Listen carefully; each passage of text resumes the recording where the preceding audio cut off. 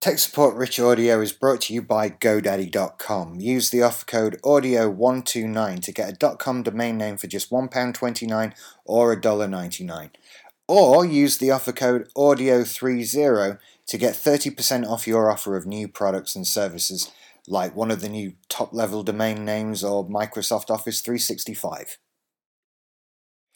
I love reviewing products without ever seeing them, so I've decided to review the Amazon Fire TV, which today became available in the UK. As I type this, the Amazon Fire TV, hereby known as the FTV, is on sale to Amazon Prime members for just £49. The sale will last for 4 more days, so you might be tempted to pull the trigger on one very soon. I don't want one. That's the phrase going around in my head. That's how I feel when I look at it. I don't want one. It's not that it looks bad, it's just that all I'd be doing is spending money on yet another box that does pretty much the same thing as boxes already plugged into my TV. If you don't have any kind of box already plugged into your TV, then the Fire TV might well be of interest to you. It depends what problems you're trying to solve. So, there are apps. That's a good thing because it lets you add new services to the device. Now, as handy as that is, I'm struggling to get past the fact that right now there isn't a video service that I use and can't make show up on my TV. Netflix, Amazon Prime, Plex, BBC iPlayer, all of them can be on my TV within a few seconds. If all you want to do is watch Netflix on the TV, then the Google Chromecast is still the cheapest and quickest way to do that. Things may change in the future, but right now it doesn't look like there's anything available on the Fire TV that's missing from other boxes. If you've got an Xbox One or PS4, even an Xbox 360 or PS3, then you're as set for services as you would be with the Fire TV.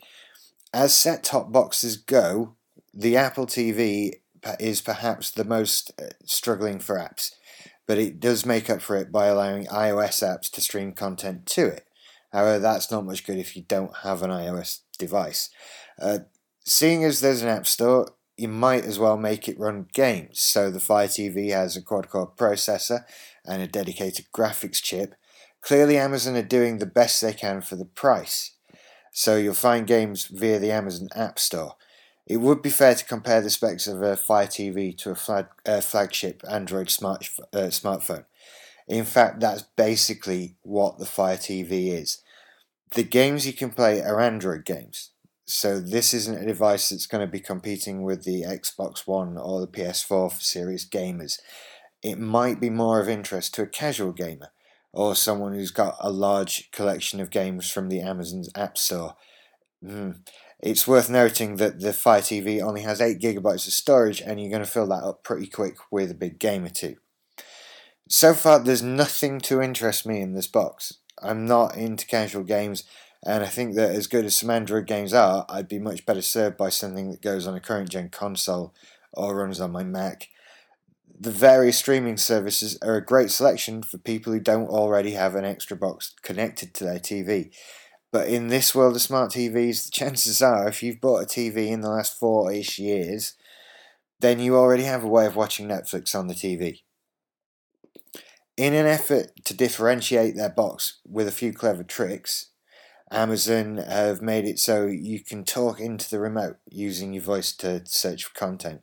That's a nice idea.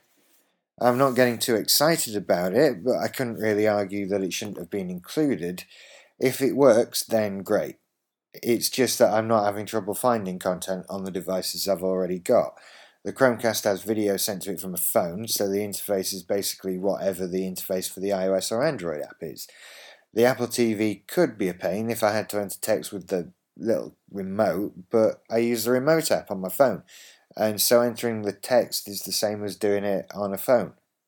In both cases, I could actually use the voice input system that's part of Android or iOS.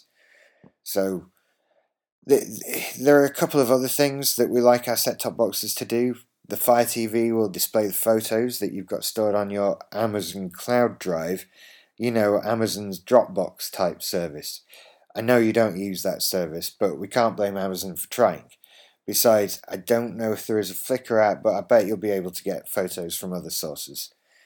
You can fling, air quotes, content to the Fire TV from your Kindle tablet, not from your iPhone or Android device. If you don't have a Kindle, that's a useless function. Of course, it's only as useless as AirPlay on the Apple TV if you don't have an iOS device. Chromecast doesn't universally get content from every Android device on the market, but it's coming along slowly. So far, putting your phone screen on the TV is far best done with an iPhone and an Apple TV. Maybe all this is putting me off the Fire TV. I don't own a Kindle tablet, so that'd be a second device I'd have to buy in order to use my Fire TV to the fullest. All in all, there's very little to justify recommending the Fire TV over any other set-top box. It's okay, but it's only okay. That's not Amazon's fault. They're entering a crowded market that perhaps isn't very big to begin with.